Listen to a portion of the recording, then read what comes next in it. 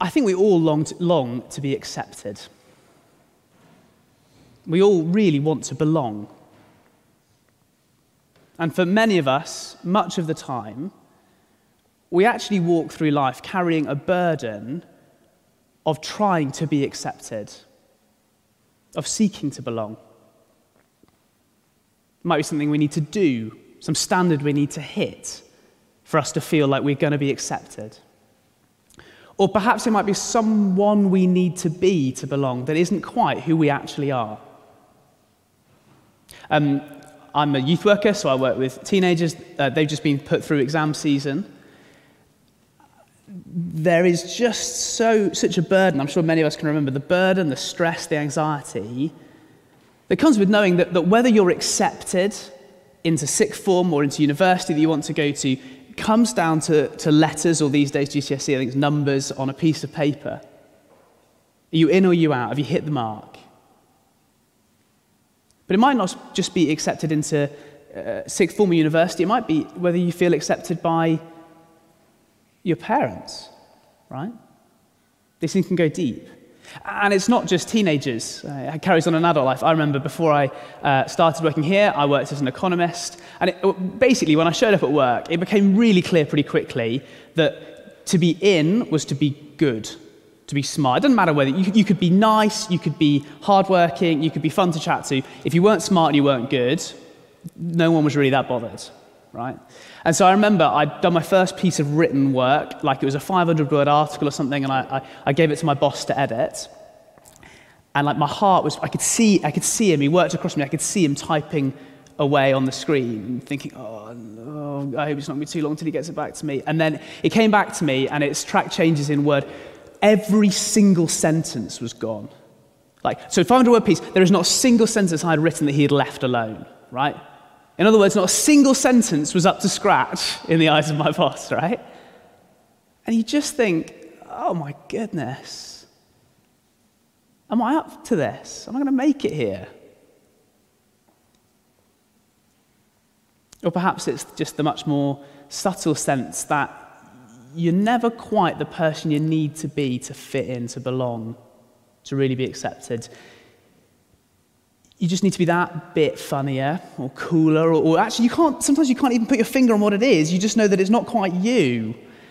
And so there's that sense that like you're always trying, or there's always that mask on, and if it slips and people realize that you are who you really are, well, you're going to be out. What if it didn't have to be like that?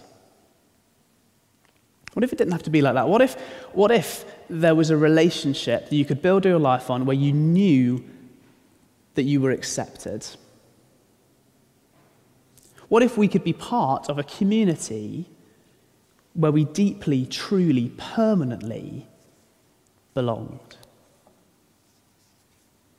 Well, as we open up Acts 15 together this morning, that is what God wants to say to us. That is what God has to give us. He wants to say to each one of us that with him it is different. That because of Jesus, we can be accepted by him. And because of Jesus, we can truly belong in his people, his community, his church. And it all starts with this: we're saved by grace. That's the foundation, that's the bottom line. We're saved by grace. So in the previous couple of chapters, Acts 13 and 14, we've been following Paul and Barnabas on their first missionary journey around the cities of the ancient Near East, sharing the good news about Jesus.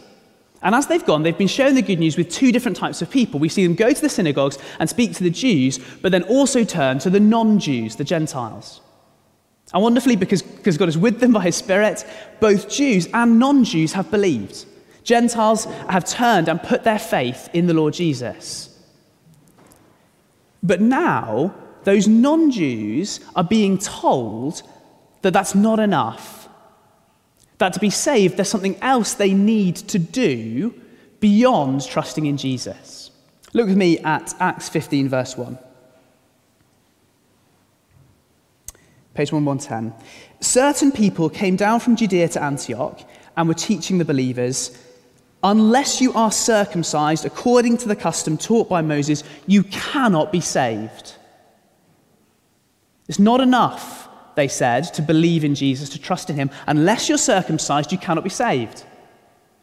And not just that, verse 5, look down, some of the believers who belonged to the party of the Pharisees stood up and said, the Gentiles must be circumcised and required to keep the law of Moses. It's not enough, they're saying, to believe in Jesus, to trust in him. You need to be circumcised, you need to keep the law of Moses. In other words, to be saved, you need to be a Jew. They're saying to the non-Jews, great, it's wonderful news that you've trusted in Jesus. Now, let's finish the job, you need to become Jews. Then you'll be in, then you'll be accepted, then you'll belong, then God can accept you. And we, in 21st century London, think that sounds utterly crazy, right? Why on earth would it be the case that you'd need to become a Jew to be saved? But what I want us to see is that if God's people were going to have to do anything other than trust in Jesus to be saved, it would be this. Because these marks, circumcision, observance of the law of Moses, these aren't things that human beings have made up. These are God-given marks of being members of God's people, of being saved, of being acceptable to God.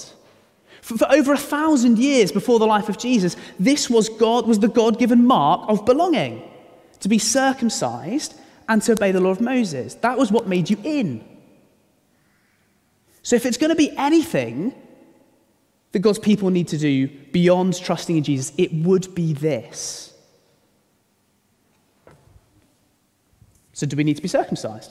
Do we need to observe the law of Moses? Do the Gentiles need to become Jews to be saved? Listen to what Peter says, verse 11. No. No. Because we believe it is through the grace of our Lord Jesus that we are saved just as they are.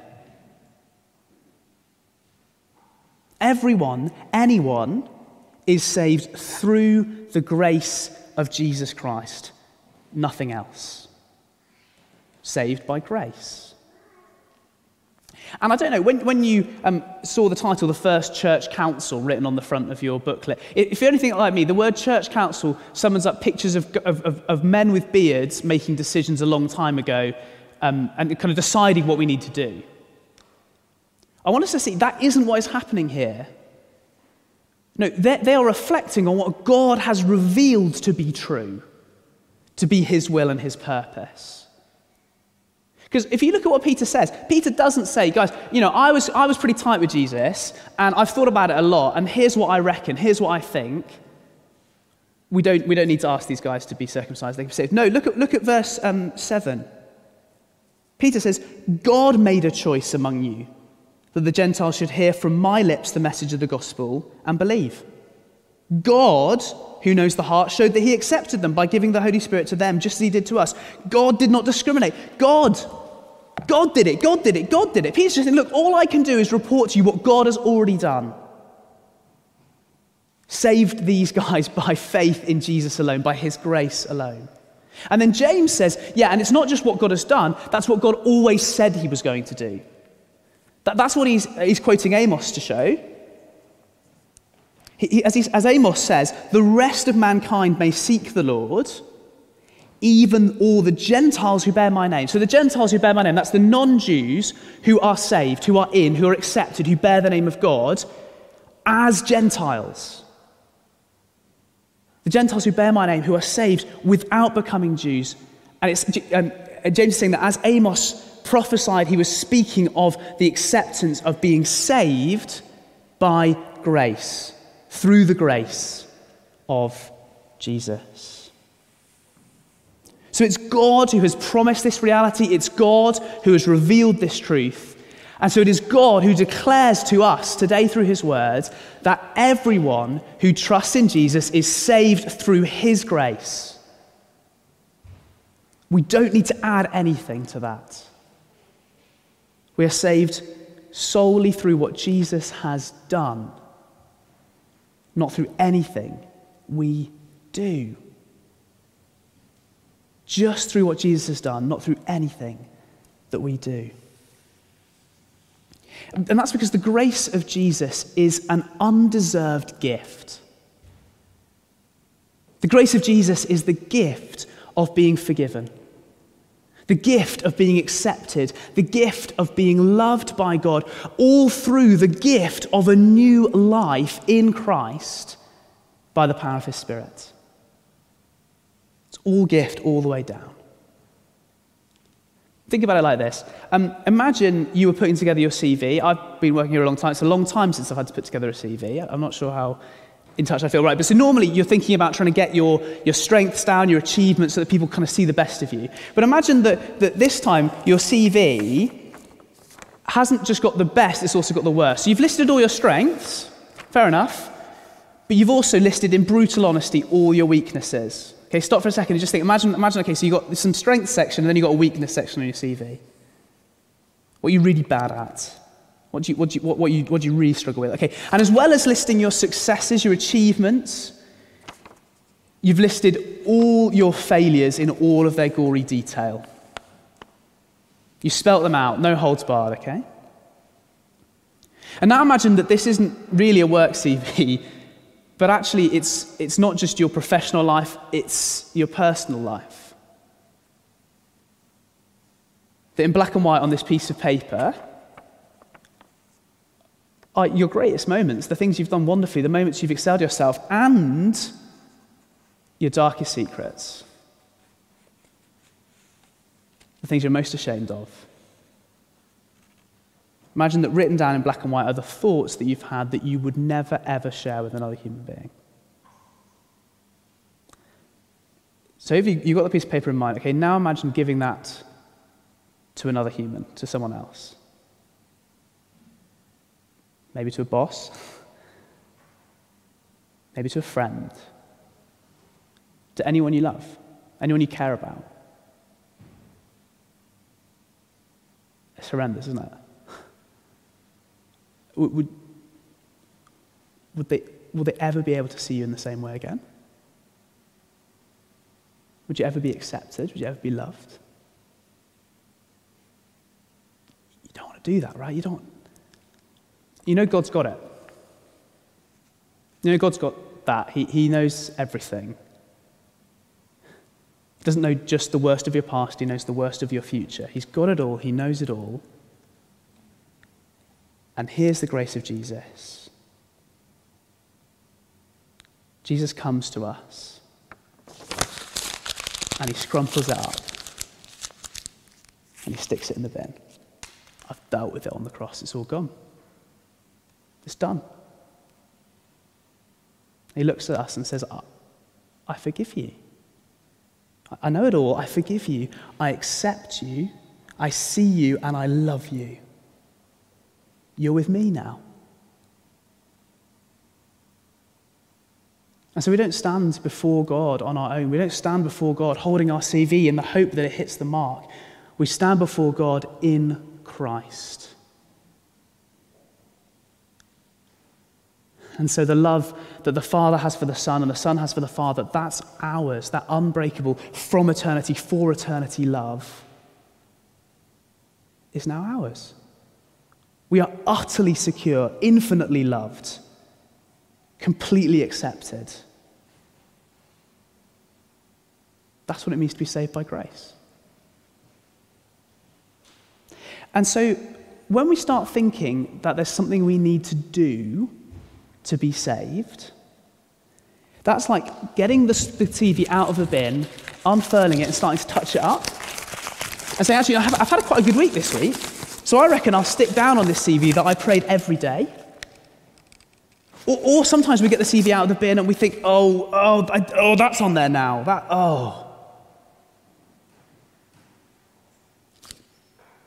It's done with. Jesus done with it. We don't need to go again. It's in the bin. But we're so quick, aren't we, to want to touch it up, to work it again. Mentally, those moments where we check our spiritual CV, we think, I've done well this week, I'm on it. Or we panic because we're not on it. Scrump it up, put it in the bin. Jesus dealt with it on the cross. We're in him. We're saved by grace. Because believing in Jesus isn't a line in your CV. It's not something to add there. Believing Jesus is leaving your CV in the bin and standing in him and saying, yeah, I'm with you. We're saved by grace. We're saved by grace, and we're saved into a community of grace. We're saved by grace into a community of grace. Now, we live in a profoundly individualistic culture. The individual is the unit of understanding and the unit of analysis. And so we think of being saved by grace and being part of a community of grace as two separate things, right? So I sort out my relationship with God, that's saved by grace. And then maybe there's something to do with other people in this church thing, right? Wrong. To be saved by grace is to be saved into a community of grace. If we're accepted by God because of Jesus, we are accepted into God's people, the church, because of Jesus. If we're saved by God, through the grace of Jesus Christ, we truly and utterly belong in God's people as part of his church by the grace of Jesus. And so can I say, in the name of the Lord Jesus Christ, if you're sitting here this afternoon and you're trusting in Jesus, it doesn't matter who you are. It doesn't matter what you're like. It doesn't matter what you've done. It doesn't matter what state your life is in. You belong here. You truly, really, deeply belong. We might come from different backgrounds, different life experiences, different ethnicities, different ages. We are all fully accepted, full members of God's people through the grace of Jesus. There's nothing more we need to do.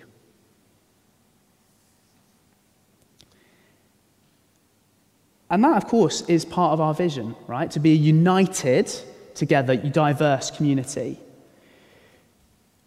But the question is, what, it's cheesy, what makes a vision a reality, right? Let's put it in a sense, what's going to take it from something we know in our heads that we're accepted by grace as part of God's people, what's going to make that a lived joy? Something that we get to enjoy together. I think Acts 15 is given by God to help us to see that path to living as a community of grace. But you're going to have to give me a couple of minutes to explain, because the Acts 15 context is very different to ours. So I'll explain what's going on in Acts 15, and then I promise in a couple of minutes I'll land it for us. So stick with me. Because what we've got in Acts 15, and in the early church more generally, is two main groups. You've got the Jews and the non-Jews, the Jews and the Gentiles. And we've seen already that both are saved by grace. Both are full members, fully accepted as the people of God through the grace of Jesus Christ. They don't need anything else. But the question remains, how are they going to live that out? What will it look like to form a single community of grace where Jews and Gentiles live together, embodying and displaying the boundary-smashing grace of Jesus Christ? And that is where the requirements made of the Gentile Christians come in. Okay? So they sent this letter to the Gentiles, and I'm going to start reading again verse 28. This is what it says. The letter says, verse 28, they write, "It seemed good to the Holy Spirit and to us not to burden you with anything beyond the following requirements.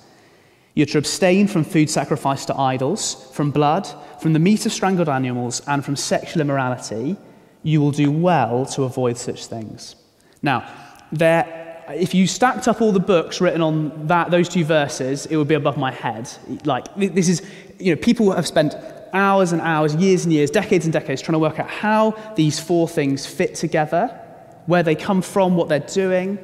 And I just want to give you a sense of the big picture of what I think is going on here, which is that the Jerusalem Council, the apostles and elders, as they gather together, are trying to work out, what do we need to require of the Gentile Christians? What sacrifices are we going to ask them to make so that they can be part of one community with Jewish Christians? What are they going to need to change so that they can live side by side as brother and sister in one community with Jewish Christians? So they're being asked to sacrifice, the Gentile Christians. They're being asked to stop doing some things. But we need to not miss the Jewish Christians are being asked to make sacrifices too. Because the subtext here is that the Jewish Christians are being asked to live alongside, to share meals with, to be brothers and sisters with Gentiles who don't follow the law, who aren't circumcised and who don't keep the Mosaic law. And for many Jews, that would have been unthinkable prior to the coming of Christ. So I promised you we'd come back to us. Here it is. What does that mean for us today? It means that as we grasp our acceptance in Christ, as we know that we are accepted by God through Christ, and crucially, as we recognize that every single person in the church is also fully accepted by God through Christ, we're going to stretch, we're going to sacrifice out of a desire to make sure that everyone experiences that acceptance as a reality. We want everyone not just to know in their heads that they belong here because of the grace of Jesus, but to experience in their heart, in the life of this community, what it means to fully belong because of nothing else than the grace and gift and new life of Jesus. So sometimes that might look like stopping doing something.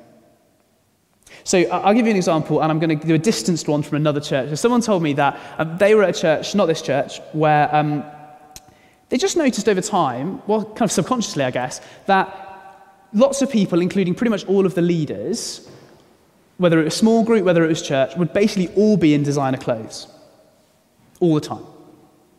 Now, there is nothing inherently sinful about wearing designer clothes.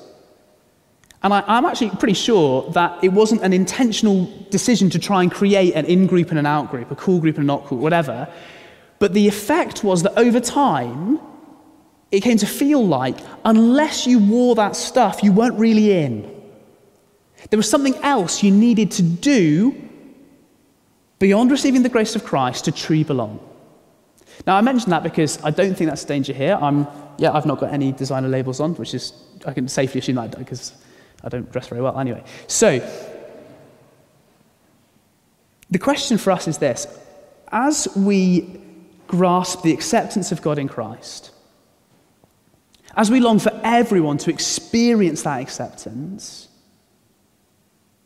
what is God prompting us to stop doing, to stop saying? Because deliberately or not, what it communicates is that there's something other than trusting in Jesus that you need to do to belong here, to be really accepted here. I'm going to keep thinking about that, and I guess I challenge each one of you to keep thinking about that too. So sometimes playing our part in a community of grace looks like stopping doing something. That's basically what the Gentile Christians were asked to do. And sometimes it looks like starting doing something. It's basically what the Jewish Christians were asked to do. So let me give you an example.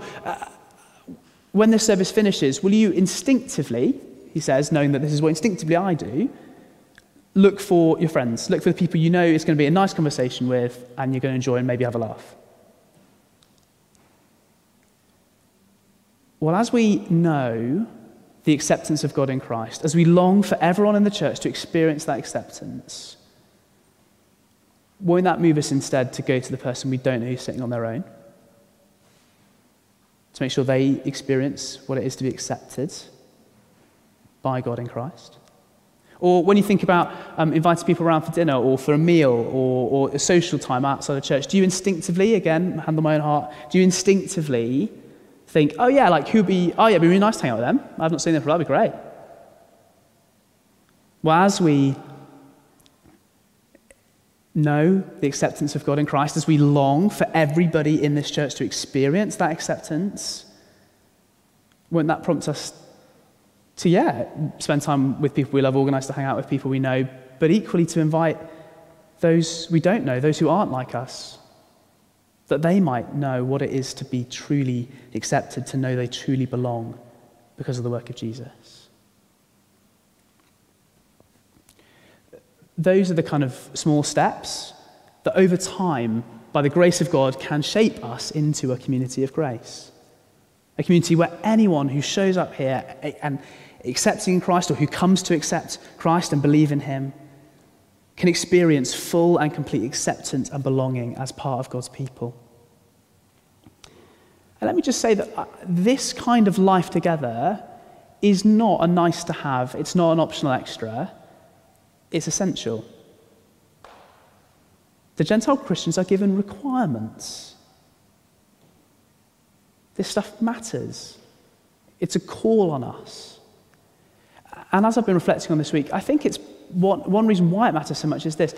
I genuinely think it's pretty hard for anyone to believe that they are accepted and loved by God just because of Jesus if they've not experienced acceptance and love in God's church just because of Jesus.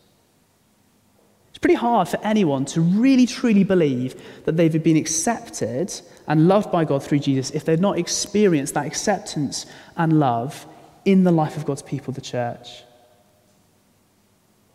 I know that for me that was huge. For me to put those things in place, to really see how my life was built on the grace of God was for me to experience that people welcomed me and loved me even though I was a bit of an idiot and a bit of a mess. It's crucial. It's crucial, it's essential, and we can't do it. In our own strength, we cannot build a community of grace. The clue's in the name, a community of grace. It's a gift. A community like that isn't something we can build in human strength. It's a gift that we receive as we open ourselves up to the work of the Holy Spirit. Verse 28, it seemed good to the Holy Spirit and to us. It is the work of the Spirit to guide the church, to bind the church together, to form the church into a community of grace. And so we will not become a united and diverse community or a community of grace by trying to be a united and diverse community, by just gritting our teeth and giving everything we've got. We'll become a community of grace by worshipping Jesus together, by lifting our eyes to the triune God, Father, Son, and Holy Spirit, and experiencing the grace that we have in Jesus, and asking for his Spirit to be at work, to help us, to shape us, to form us. That's how we become a community of grace.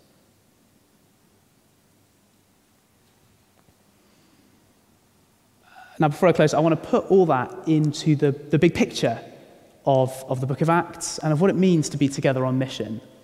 I think there's a couple of things for us to see here. The first is that a community of grace is essential for God's mission. A community of grace is essential for God's mission. So we've been called and empowered by the Holy Spirit, Acts 1 verse 8, to be witnesses to the ends of the earth, to witness with our words to the good news of Jesus, to speak of his life, his death, his resurrection, his ascension, to proclaim that Christ is Lord, that in him forgiveness and acceptance and salvation are found. And those are crucial tasks, and we need to proclaim that good news to a world, to a city, to our friends, to all who desperately need to hear it. But it seems to me that one of the few ways we can make that message believable, plausible, compelling, is by being a community of grace.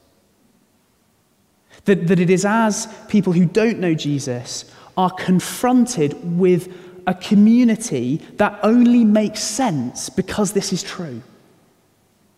A community characterized by undeserved love and undeserved grace that crosses all social boundaries. A community where people accept one another, not on the basis of a nice face or how we put our, how we kind of put our face on and pretend we're all okay, but who accept each other in their sin, in their flaws, in their brokenness. A community where the acceptance that is visible shows up the world's counterfeit that says, oh, we are so accepting, we're so tolerant, we love all different kinds of identities, we accept everybody, as long as you're not actually really that broken or messed up or struggling.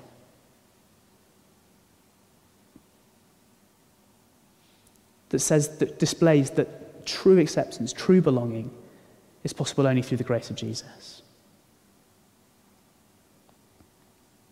So a community of grace is essential for God's mission. And finally, a community of grace is actually the goal of God's mission. Jesus did not come to save individual people as individuals. He died and rose again to save for himself a people,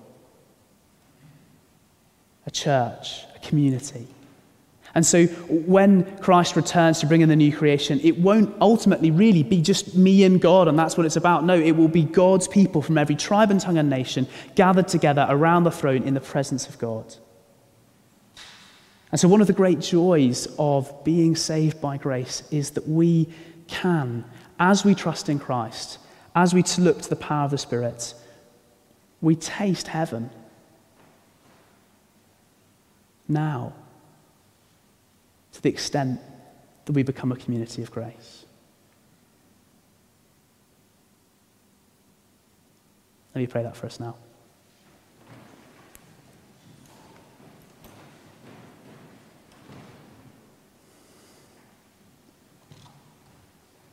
Oh, Father, we are lost in wonder at the work of the Lord Jesus Christ.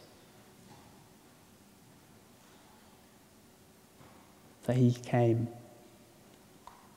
leaving the glory of heaven and humbling himself to become one of us, humbling himself even to death on a cross, that we might receive forgiveness and acceptance and love and a new life as we share in his resurrection. Please, Father,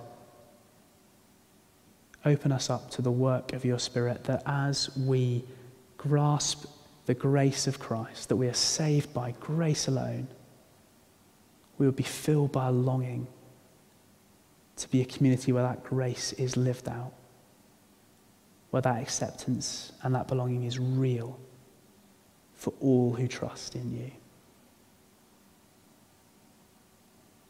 Amen.